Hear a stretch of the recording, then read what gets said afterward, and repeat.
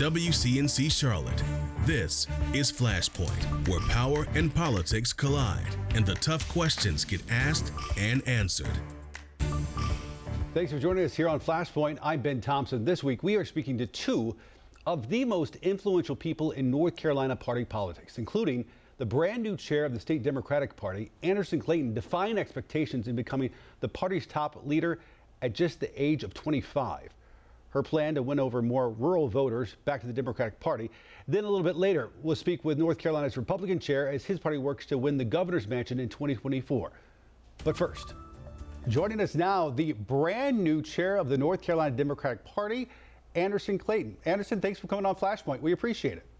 Yeah, thank you for having me. I'm excited to be here. All right, so I usually don't lead with somebody's age, but I mean, I do feel like that's sort of like, you know, the big headline here. You are 25, full disclosure there. But you really defied party establishment who wanted somebody else, who publicly supported somebody else. What do you think your election to this big position, what do you think it says about the current state of politics in general, but also about more specifically, the Democratic Party in North Carolina?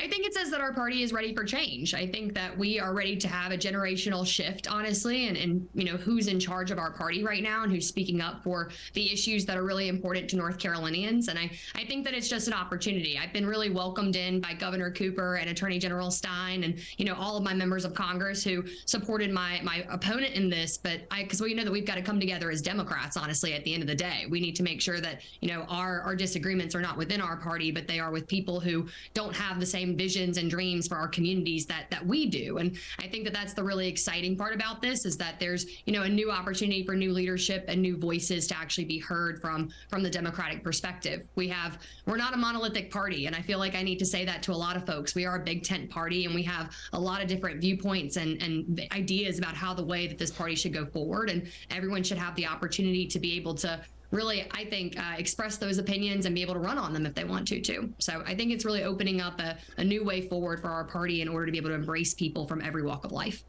What do you think Democrats were doing wrong last year to explain what was pretty good news nationwide, but not such great news here in North Carolina? Yeah, I think that one of the things that we just didn't do really is actually talk to rural North Carolina about the money that's coming down right now from the federal government when it comes to the bipartisan infrastructure bill and the American Rescue Plan.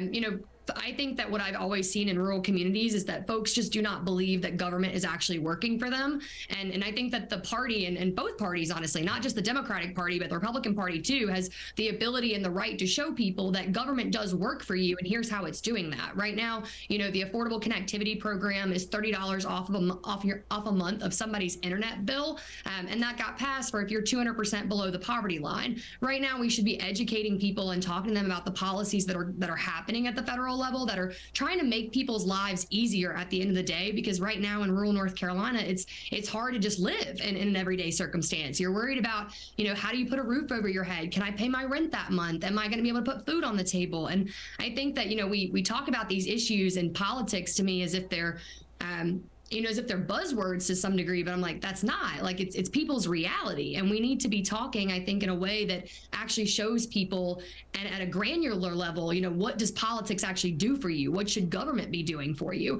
And holding people accountable at that local level, too. I tell people all the time that, you know, part of the responsibility as Democrats is to hold our own accountable as well. And we need to make sure that we are always, I think, trying to be representative voices of the districts and the people that we're representing, because at the end of the day, politics is about people. It's not about partisanship. So, do you think, I think the conventional wisdom is the core of the Democratic Party is urban centers like Charlotte, deep blue. But you're making a valid point there about rural voters as well that have typically, at least in recent years, been sort of the backbone of the Republican Party. Do you think you can speak to both groups at the same time about the same issues?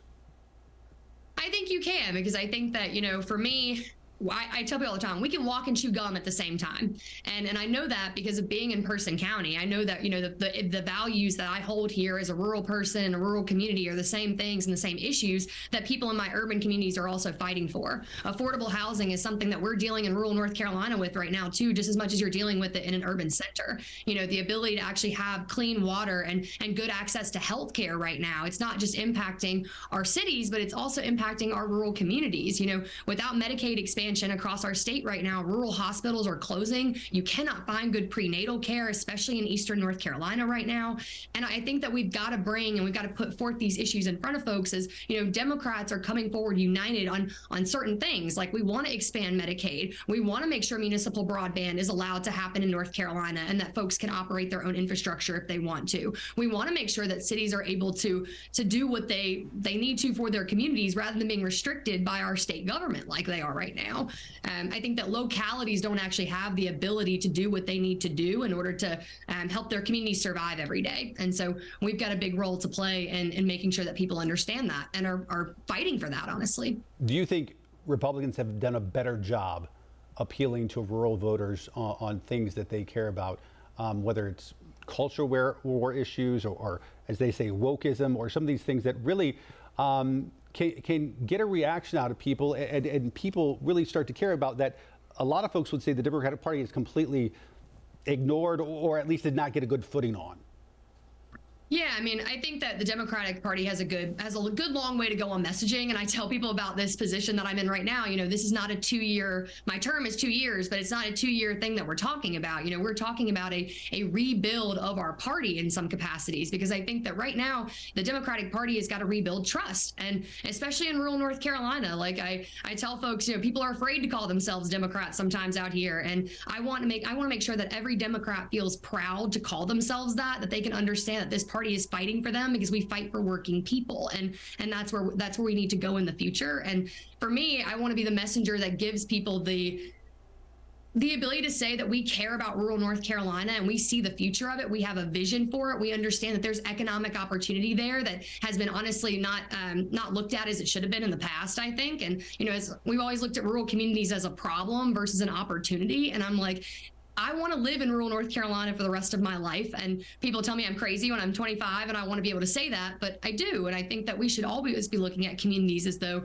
what's their future, not how do we, help them into a slow decline to some degree. So I think that Republicans have done a good job. I don't think that the Republicans have necessarily had any competition, though. And that's what I want to really provide to them in this capacity is making sure they've got competition in areas where I don't feel like they've had to compete for much of anything in the last decade, to be honest with you. Do you think President Biden should run for re-election? I think that I'm excited to see who runs for re-election in 2024, but I'm also really focused on North Carolina. I think that, for me, people ask me about the presidential level of things. And while I used to work on presidential campaigns, the reason that I left national politics is because I fully believe that all politics is local. And that's where your fully belief and backing should be right now. So I think that President Biden should run for re-election in 2024. I'm excited to see the continuation of what Democrats have been able to do at the federal level, because rural North Carolina right now is benefiting from it. Our communities are benefiting from it. And we need to make sure that folks like that are still in office, I think. But I also really want to make sure that people understand the priorities, and we should be focused on what's going on in your own backyard right now. My problem with the Democratic Party, and I've said it before, but people can tell me everything about George Santos, what he ate for breakfast this morning, what counties he represents, and what he did or did not do in high school. But they can't tell me who the 5 people on their board of county commissioners are. And that's what I really want people to look at right now, because those are the folks that are making decisions that are impacting your everyday life. Sounds like you've got your work cut out for you. Again, congrats on the new position. And best of luck as well. Anderson, thanks for coming on. We appreciate it. Yeah, thank you for the time. I really appreciate it too. And thank you for all that you do. All right, take care. More Flashpoint after this. Welcome back to Flashpoint. North Carolina Republicans already gearing up for the 2024 election. The party looking to hold on to some gains made during this past cycle. State Republicans now just 1 vote short of a supermajority in the North Carolina House. Joining us now, North Carolina GOP Chair Michael Whatley. Mike, thanks for coming on. We appreciate it. Yeah, no, it's good to be with you guys. Where do you see your party when it comes to North Carolina voters right now and needing for change or something different? Well, look, I think the biggest thing that the North Carolina Republican Party has been working on over the last couple of election cycles is making sure that we are listening to the voters of North Carolina and we are talking to them about the issues that they really care about. And I think that's one of the biggest reasons that we've seen the electoral wins that we've gotten. You know, when we have, 71 seats in the House, one short of a supermajority. We've got a supermajority in the Senate. We flipped the Supreme Court from 6-1 Democrat to 5-2 Republican. We've won our Senate seats. You know, there's a reason. It's because our candidates are talking to the voters about the issues that they really care about, and that we're offering solutions to the problems that we have here in North Carolina. And that really resonates, and that's why we're winning. Yeah, your candidates overperformed, at least in comparison to the national candidates this past election. Why do you think it is? What's happening here within your party, within the state, that, say, national Republicans didn't quite see the same success? Sure. Look, I think it starts with candidates and campaigns, and we have a really solid group of candidates over the course of the last a couple of election cycles that have run really good, solid campaigns that have connected with the voters of North Carolina. But then we also have closed the voter registration gap with the Democrats by half over the course of the last 4 years. And we've also gotten our voters out. You know, we had in this last election cycle over 8,000 volunteers that were out there making phone calls and knocking on doors. And, you know, my favorite statistic in all of politics, if you have a 5-minute conversation with an undecided voter, they're going to be 6% more likely to vote for you and your candidate. And we've just had a lot of those 5-minute conversations. So, it really comes down to candidates, campaigns, and mechanics. But we've been able to hit that trifecta and do a really good job. You mentioned the state of affairs in the General Assembly and the advantage Republicans currently have. Do you think that they'll be able to work across the aisle, at least with 1 or 2 Democrats on some of these issues, and override a governor's veto? I do, and certainly going to defer to the legislative leaders up in Raleigh to be able to work whatever deals that they can work with it. But look, at the end of the day, the legislation and the policies that the Republican Party is moving is where the North Carolina voters want to be. And so if Democrat legislators decide that they would rather hunker down and protect the governor and circle around him to protect his vetoes than vote for the policies that North Carolina voters are asking for, they're going to pay for it in the elections. The Democratic chair, Anderson Clayton, said that she feels like her party has sort of missed some of that, and they've gotten caught off foot here in the state of North Carolina, and that they needed to emphasize some of the same issues that they feel like voters really care about. Are you worried that maybe a newly energized Democratic Party might be giving you some competition here as far as taking it to people about issues that people really care about? Well, look, I think that she hit on a right tone, which is that you cannot ignore a large swath of voters across North Carolina. The Republicans generally tend to have a rural advantage. Democrats generally tend to have an urban advantage. But, we as Republicans, we need to be talking to urban voters, suburban voters, and rural voters. We need to talk to all of the voters. At the end of the day, we're 30% of this state's registered voters are Republicans.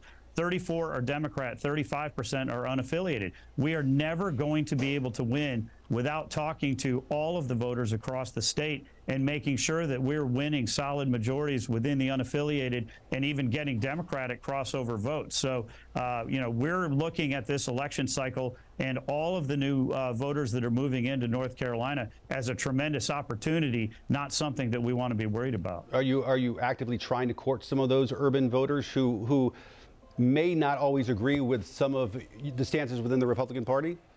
We do, and when you think about it, the kitchen table issues that really matter for North Carolina families, about jobs, about the economy, about public safety, about roads, about schools and education, those are issues that resonate in urban areas, suburban areas, rural areas across the board, and you have to be able to talk to all of the voters about those issues. When it comes to the governor's race coming up here in the next year or so, Mark Robinson has indicated that he might want to run for governor. Are you supporting that candidacy yet, or are you waiting to see who else gets in the field? Well, one of the beautiful things about being state party chair is that I have to be neutral in all of the primaries, which means I get to be supportive of all of the candidates. Look, we have a tremendous bench here in North Carolina. We've got a lot of really good candidates, and I know that when we come out of that primary, we're going to be able to support that candidate and go into the general election in really strong shape. I don't know what the field is going to look like going into that primary, but I do know that across the state, we have a tremendous number of Republicans who can compete very well, not just in congressional districts or legislative districts, but statewide. Similar question, but different race. It looks like former President Trump's going to have some competition in the GOP primary already with Nikki Haley, possibly Tim Scott as well. Mike Pence. Is there a candidate, knowing that as GOP chair, you're not going to endorse anybody, but is there a candidate among those who you feel like would do better here in North Carolina? Look, I will say this, you know, we carried North Carolina in 2012, 2016, 2020. I have no doubt that we're going to carry the state in 2024. You know, one of the neat things about being on the RNC and being the North Carolina party chair is that I get a chance to see and work with all of these candidates, and our bench is the strongest and deepest it's ever been. All right, Michael Whatley, NC GOP chair, reporting, joining us this morning from the nation's capital. All right, Michael, thanks for coming on. We wish you the best. Excellent. Thanks, guys. All right, take care. More Flashpoint after this. Welcome back to Flashpoint. A council member demanding action after WCNC Charlotte discovered the city's tourism arm excluded minority and women-owned businesses from a series of paydays worth $750,000. When someone tipped us off about the Charlotte Regional Visitors Authority's longtime business relationship with a local leadership consultant, we took our questions directly to the head of the public authority. Our Nate Morbido is asking, where's the money?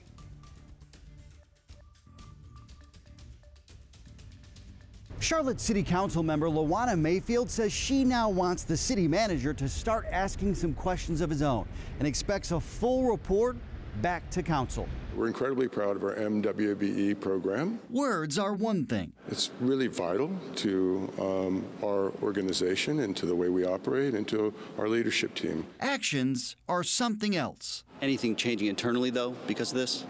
No. As I said before, we believe we've already responded to these questions. WCNC Charlotte discovered the CRVA paid Doug Bacon's company, Throwing Words, $750,000 over a decade for consulting work. Ooh, 10 years. Wow. Without ever considering other qualified small businesses. It does make you raise your eyebrows. Not only that, top CRVA executives used their words to give the leadership coach their stamp of approval. They solve the problems with you. First in an online testimonial, then during a company podcast. And I really thank you too, Doug. In response to our questions, the public authority only emailed written words defending the hire, touting the leadership coach's credentials and experience, and citing state law, which doesn't require competitive bids for service jobs. Later assuring us it always seeks to expand the supply chain so that it reflects the community's diversity and elevates community prosperity. But the CRVA never detailed any specific actions it would take to ensure this doesn't happen again. And we really value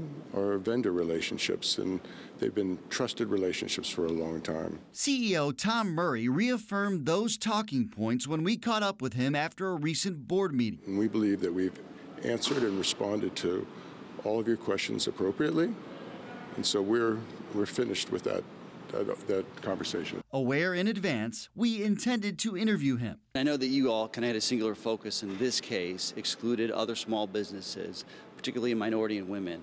I think those people are wondering, how is that fair? So, as we said before, or I just said before, we believe we've responded to all your questions appropriately, and so we're finished. I'm disappointed. We showed City Council member Lawana Mayfield the 55-second unedited interview. There was not an acknowledgement that, yes, we dropped the ball.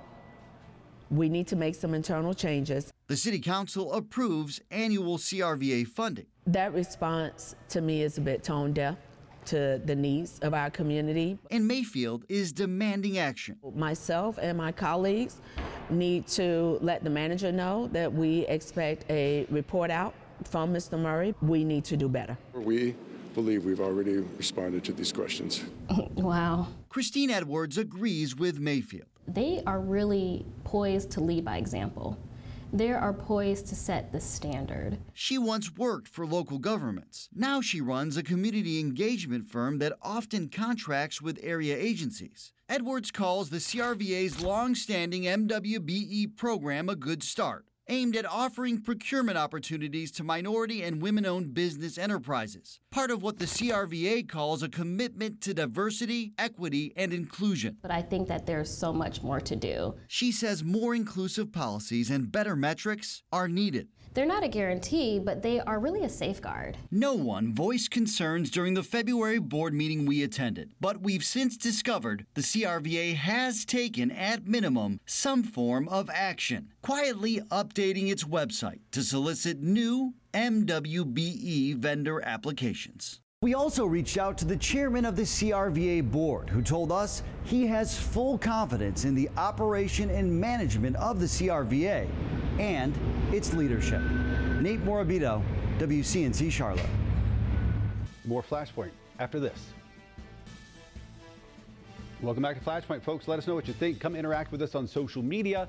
If there's something you want us to talk about here on Flashpoint, let us know. We're always open to it. And of course, always listen to and subscribe to our podcast. You can find it wherever you get yours. And we'll see you back here next weekend.